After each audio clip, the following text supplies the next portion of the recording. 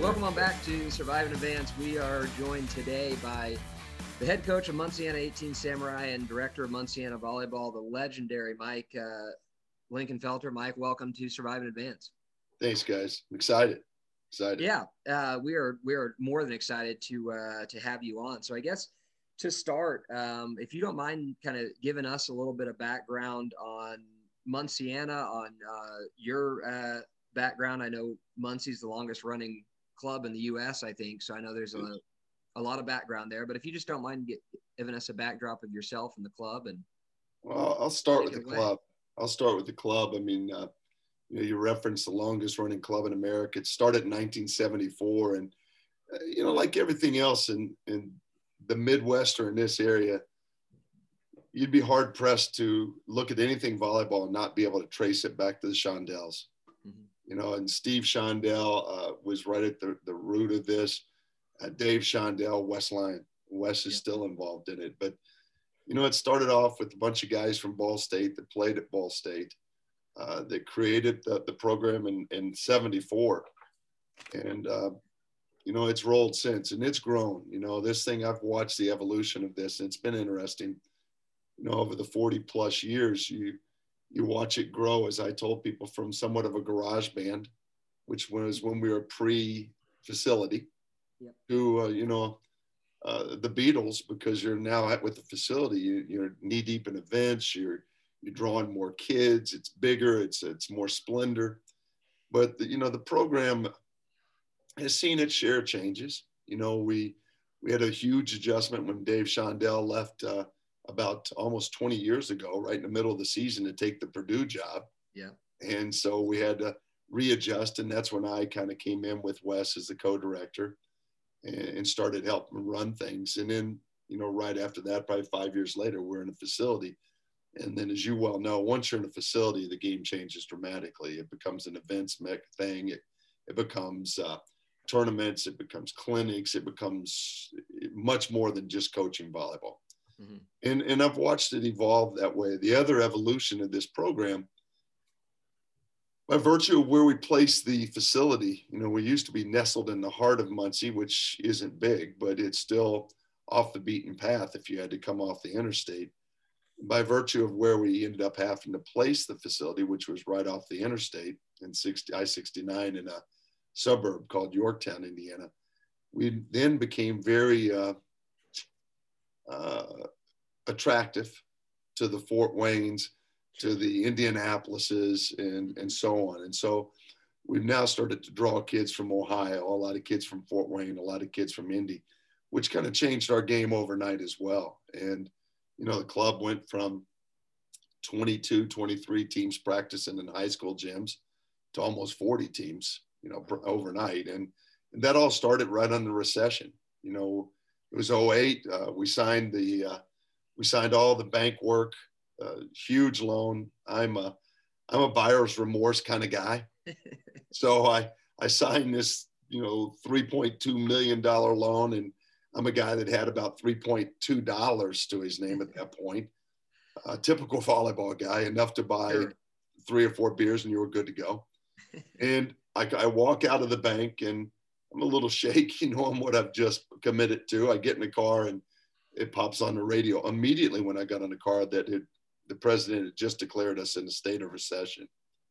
And at that point, I realized that I'd probably ruined not only my life, but my family's life. I felt really good about it, and I thought, boy, we're in a tragic spot here. But remarkably, it worked out, and people flocked to the new facility, and it wrote a new chapter for what we do at Munciana. And, you reference culture.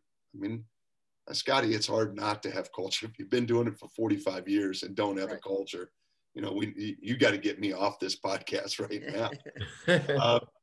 But, there is a culture. The culture's evolved a little, but it's always been a gritty culture, tough-minded, ball control kids, and, I love you're talking about the athletes on your team. And, generally we've had to play people with smallish athletes because we're smaller. It's a small community.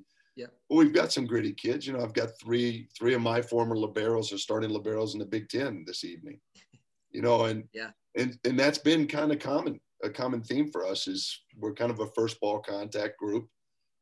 We pass it, we serve it, we defend it. And if we can keep the ball in play long enough for you to err, then we score points. And, you know, and historically that is who we've been. You know, right. We've never been dominant at the net. You know, we have a 14s team right now that is kind of changing that. We've got a very big 14s team, kind of what you guys are used to at A5 with some of those kind of kids size-wise. And they're all local kids, which is hard to believe.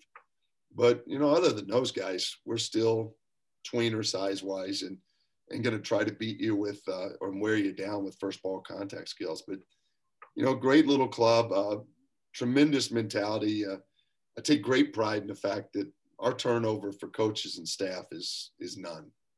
You know, we've probably got 30 coaches that have been with us for 15 or more years. Impressive. It's really pretty cool. Yeah. By the way, I hate the fact that you're a ball control club because it sucks playing you guys. But whatever.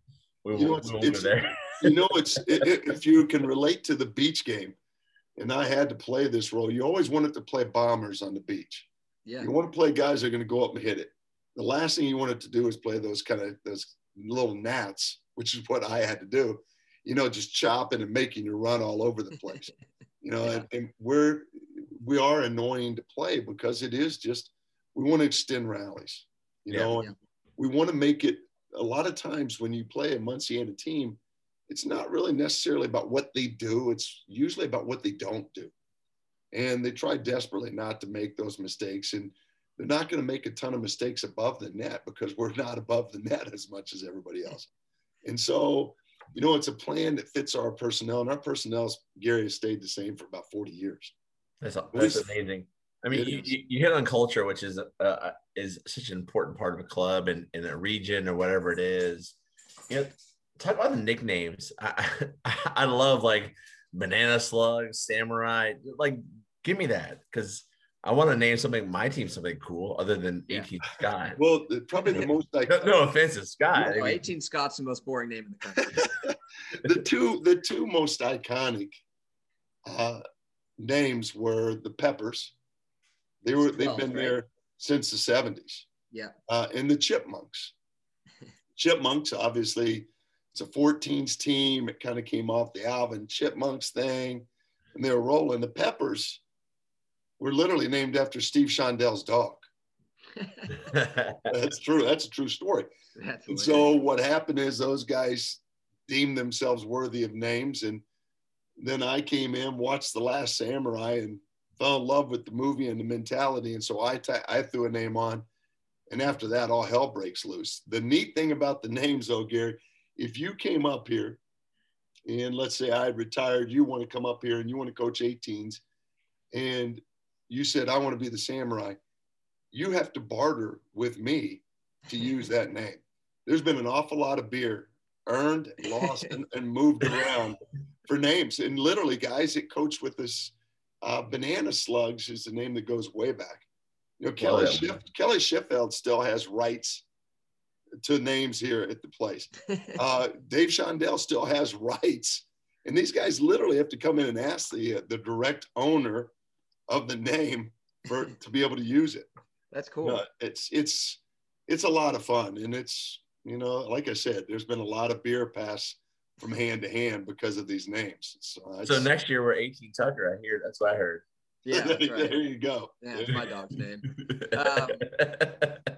Mike, can you go just a little bit more into what it was about the Samurai culture that I know that kind of transcends your team, and I know that meant a lot to you at the time. So can you touch on that a little bit? You know, everybody always, what really captured my attention, I'm a history nut. You know, the people that know me, I really am. And so the movie, you know, was a little bit of what it was, but I'd read a ton prior. And the one thing I really appreciated about that culture was the servant leadership portion of it. And if you knew me better, that's a big part of who I am. I want to win on and off the court. I want to be the best wherever we are. And the ability to make others around you better really was, I thought, a great club scheme. You know, if everybody in our club looked at my team and wanted to mimic that, and if that team had the ability to transcend and flow through all the rest of the teams, in essence, sewn into the soul of the club. I thought that would be the message that I would like to throw out. And, you know, it's been an amazing run, Scott. You know, we did a 15-year reunion, and it was 147 kids that played for me. We did a Christmas reunion, and 145 kids were at the reunion. That's awesome. Which, you know, I almost get teary-eyed. You know, one of the young ladies had made a shirt that said that if you were a samurai, there's no words necessary. If you have not been, there's not enough words to capture. That's cool. And that's really what I set out to do. You know, do I want to win championships? Yeah, I do. But that culture has grown into so much more than what I ever anticipated and really what I ever envisioned. But I think that, you know, the thing is, I grow older in this thing, and you'll look at it. Scott, I look back now and I'm going, man, why would you have played for me when I was 30? Why did people play for me? I'm coaching college volleyball. I'm going, I hate that guy. You know, it's nowhere near who I am today. You know, my theory now is with Samurai is to try to put those kids in a position so that they can be the best possible player that they can be, a player first mentality. And my theory is, you know, I think the word that takes an ass beating is selfish. Selfish is not a problem. Self-centered is a problem. Selfish, you look at me and you're going, man, when we go to Bluegrass, I want to win. Well, Scott, that's awful selfish of you, especially since you know I'm going to be there too. Yeah, right. But selfish is a good thing. You want kids to want to be MVPs, All-Americans, all-tournament champions. Selfish is a good thing. And so I tell my guys, you know, be as selfish as you need to be. Just don't let your interests supersede the team, overwhelm our team goals. That's self-centered. And so my theory with the Samurai thing was to make sure that every kid is good enough to go and start for their college team next year. So Eva Hudson, who's only a junior and going to Notre Dame, my goal, even though she's going back to Fort Wayne Dwenger High School, I would like that kid to be able to start at Notre Dame. Because if she can start at Notre Dame, she's going to be pretty good at Fort Wayne Dwenger High School. But once they come up to me, then this is what you are. And I want them to be the best they can possibly be.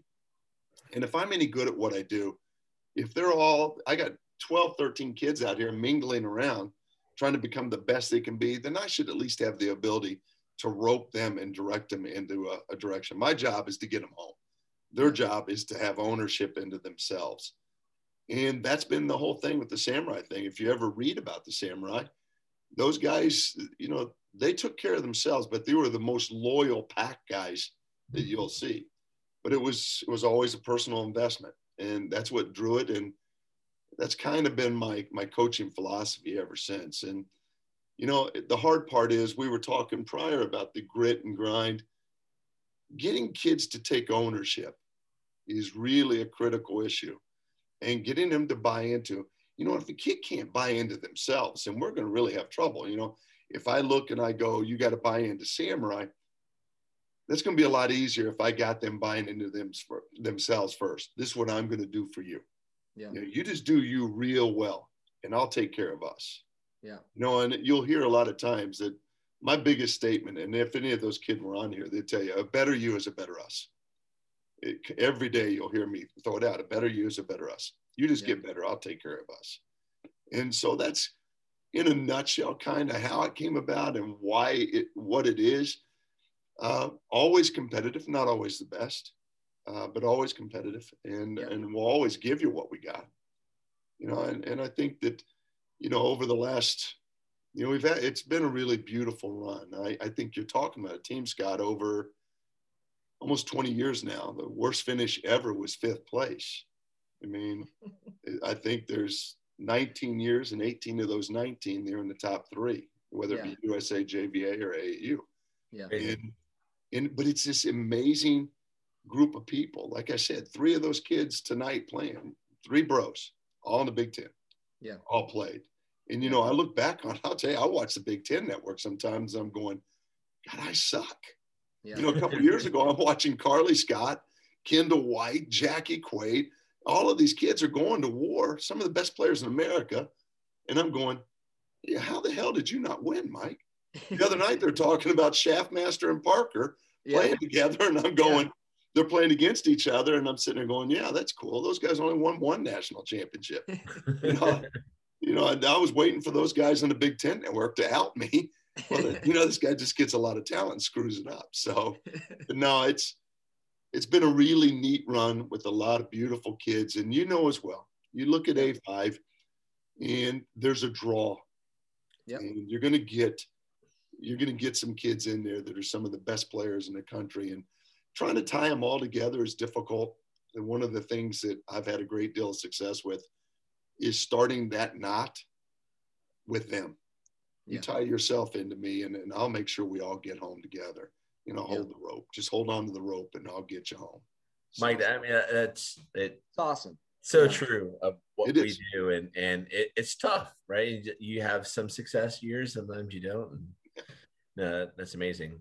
Yeah, it's cool. It's two of the guests we've had on here in the past. We've had Keith Schunzel on. We've had Jenny McDowell on from Emory, and both of them build their programs around servant leadership as well. So it's very much a common theme that's coming through the podcast, and I think it's awesome. I think those are two awfully gifted coaches. Pretty good. Yeah. Jenny has found her niche, and has done an incredible job. And Keith may be the most underrated.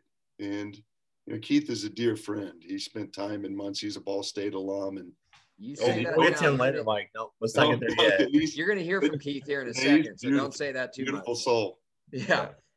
So actually, speaking of that, it's a great segue. So Muncie, Indiana in general, specifically the Ball State men's program, have produced just an incredible number of coaches and players throughout the years, whether it be the Shondells or Skinner or Kelly Sheffield or Keith Schunzel or Billy Ebo. I mean, the list goes on and on, right? And do you have any thoughts as to why that area, why that city, why that program has produced so many outstanding? I do.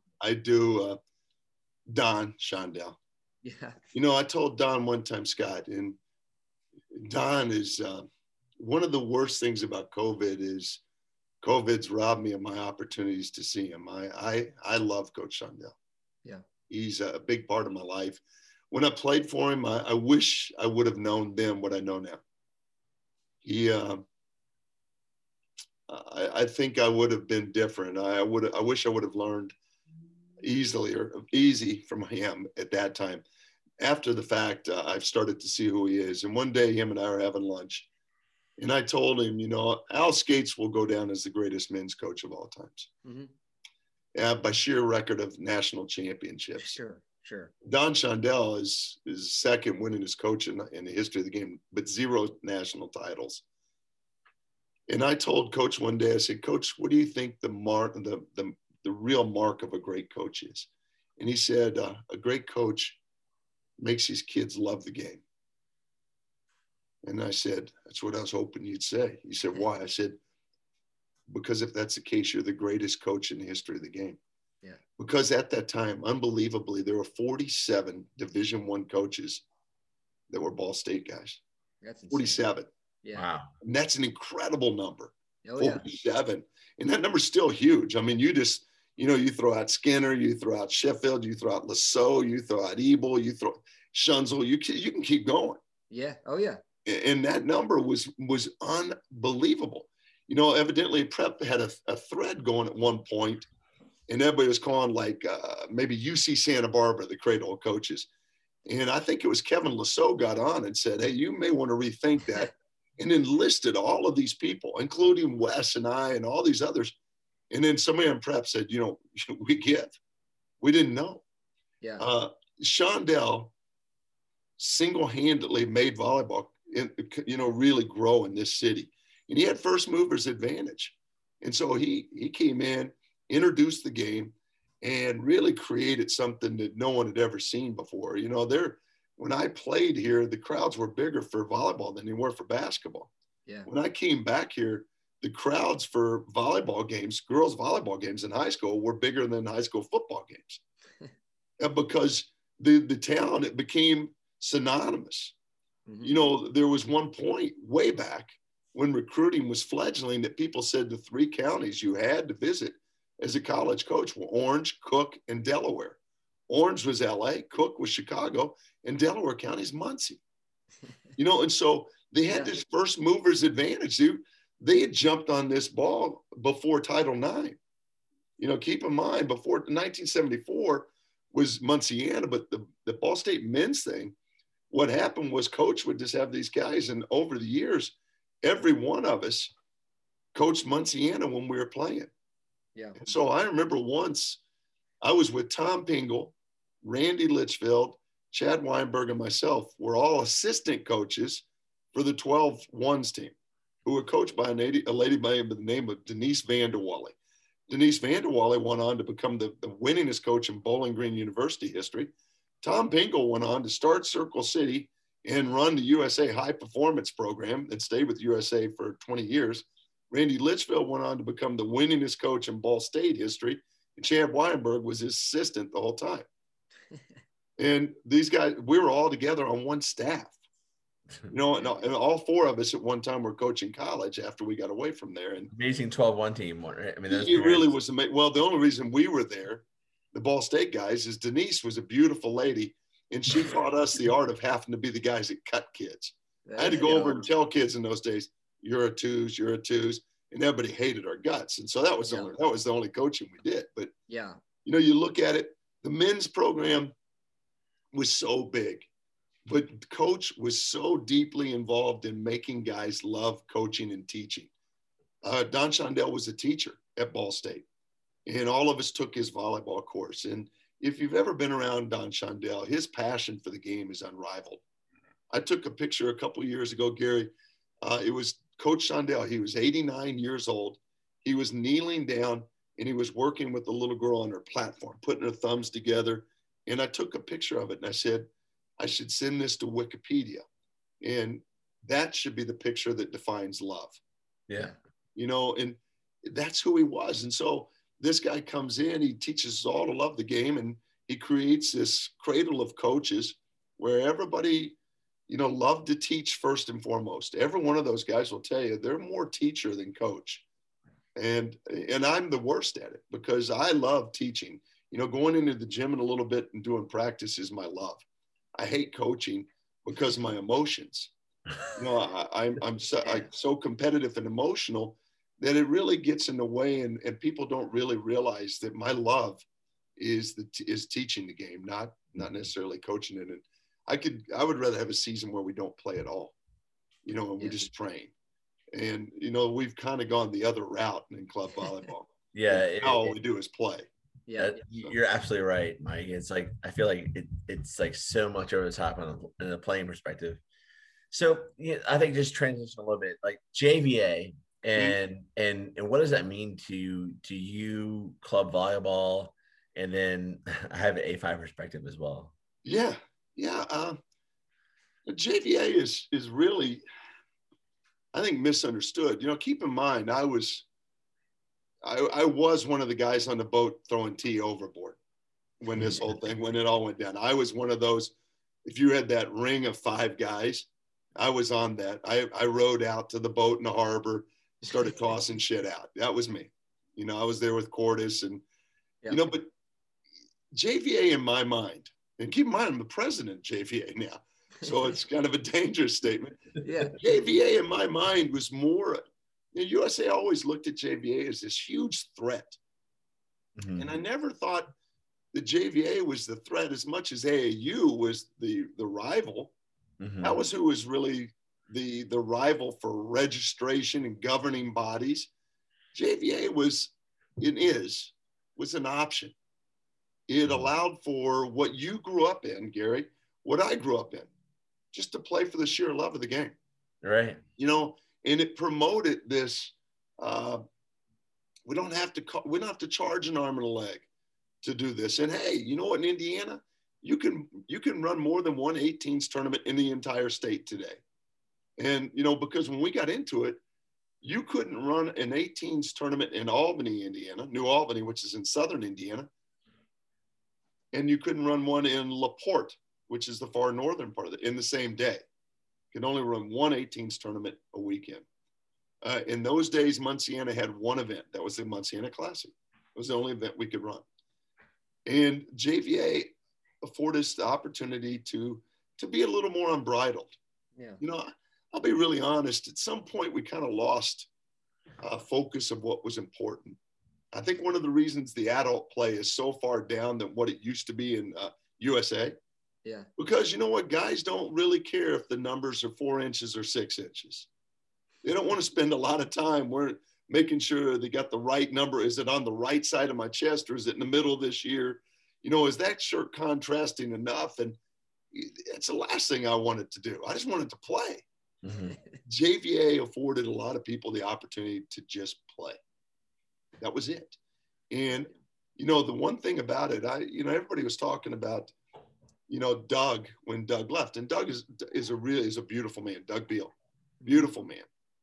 And everybody talked about, you know, how his legacy would be. And JVA came in there and the numbers split, not necessarily in half, but maybe a third. Yeah.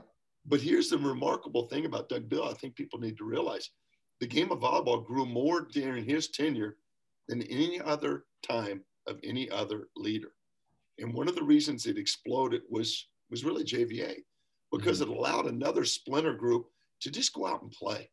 Right. And maybe the play was governed a little differently. Maybe the play was offered a little differently. Maybe they're going to be willing to let boys intermingle. Maybe they're going to do some different things that gets back to old school volleyball and spend less time worrying about the political nature of it and more time about, you know, trying to play. You know, when it all started, it was really about chasing bids. That was the biggest frustration. And for me, one of the beauties has been that I know where I'm going to go at the end of the year regardless. Yeah. And I like that. I miss out of the whole bid thing. The only thing I really miss, I don't miss, you know, traveling all over the place and getting in planes. I miss seeing some of my friends. You know, I don't see you guys nearly as much as I once did. Right. I don't see the Callies nearly as much as I once did. And I think that the only downside would be that I've kind of lost track of some of my old friends. But I think that the banging, you know, the competitive thing, hammer and nail competition between USA and JVA, I don't think that's real. I view the JVA as a kind of a lay organization, almost an AVCA type of organization for better business practices, better coaching, and let the regulations, you know, it's not a governing body. So let the governing bodies do what governing bodies do. Sure. And I want to usher in a period where there's not as much separation, but maybe a little bit more of a draw towards everybody becoming better coaches. Things like this, where you just share think tanks, you know, and I think that's really ultimately what the JVA is going to be. I think we've gotten past those first couple of years where everybody thought it was a rogue band. And it may well have been a rogue band early. Yeah. I won't say it wasn't. But I think now things have settled. Everybody's doing their thing. They've kind of picked it. Most teams are a lot like you guys that will do both. Yeah. You'll intermingle, and that's good. But look how many more volleyball events there are now than there was then. Yeah. You know, everybody's got a chance. Every level can play somewhere, some weekend. And the guys have got to be jacked out of their minds. They're officials. Oh, yeah. I mean, good God. Yeah. Do you think there's like work every weekend? Do you think with the JVA they would like create a little bit of faction in certain parts of the country where it doesn't make sense? I mean, I think this is me that the Midwest, the JVA was an advantage. South Florida, not an advantage. And so it's like Texas, California, Washington. No, you're right. You know, one of the things that people don't realize, Gary, and I think that you just hit on it, if I want to play really, really good volleyball, I would never have to drive more than 3 hours. Absolutely. I go 3 hours to Chicago. I go 3 hours to Louisville. I go 3 hours to Cincinnati. I go 3 hours to, you know what, 3 hours. Within 3 hours, I can play 10 of the top 20 teams in the country on a yearly basis. Yeah. You know, you guys in the South, that's a tough call. That's a tough call. And that's really the challenge of trying to create an organization that's going to become the end all for volleyball. Right. I don't know if that should be the goal. Yeah. The goal should be to produce opportunity, to produce the mindset. For instance, a small club in Clayton, Georgia decides that maybe it wants to run a tournament, but it doesn't want to do all of this. And maybe they have that opportunity. But, I think that at the end of the day, JVA is going to really help pioneer the growth of the game a little more because of options available. Yeah. And it is very Midwest dominant. I don't know if the mindset has ever been about taking over the world. They do want to provide opportunities. I know some guys in California were really struggling, felt like they were being limited by commissioners or the programs, and they bought in just because of the insurance. Yeah. and were capable of running their own events. The game has changed dramatically from when I got into it. When I got into it, it was just a bunch of guys coaching volleyball. Now it's businesses. Yeah. It's businesses. It is. And if I'm trying to run a business, then, I've got to find ways to do what I do and stay within the infrastructure of the rules and the regulations. And I think it's just providing some of these guys that feel like they're being hindered a little bit. Because like you said, if you have a facility, you have to run events. Mm-hmm. If I live in an area where a guy says you can only have one event a month, McDonald's isn't going to do well if it's only open 1 week a month. Yeah. And it's a business. And, we've got to be able to provide opportunities. And with that was the mindset. But what's evolved is just a billion kids playing the game. Yeah. And some great coach education stuff coming out of there. And I think you're going to see even more. I think the coach education piece is where I really want to focus in my time as a president. And I think you'll see a little less of the rogue mentality or the competitive mentality. At the end of the day, Gary, it's volleyball. And it is. That's what you're about. That's what I'm about. And whether you're USA, JVA, who cares? Serve it. Yeah. Just serve it and pass it, and we're good. Yeah, right. No, that's a great point. And, I think we always talk about in our practices a lot is that, it's a game and we keep score because we have to, but it goes back to your point of if all these kids walk away loving the game, I don't care what I win-loss record is, right? It doesn't matter. So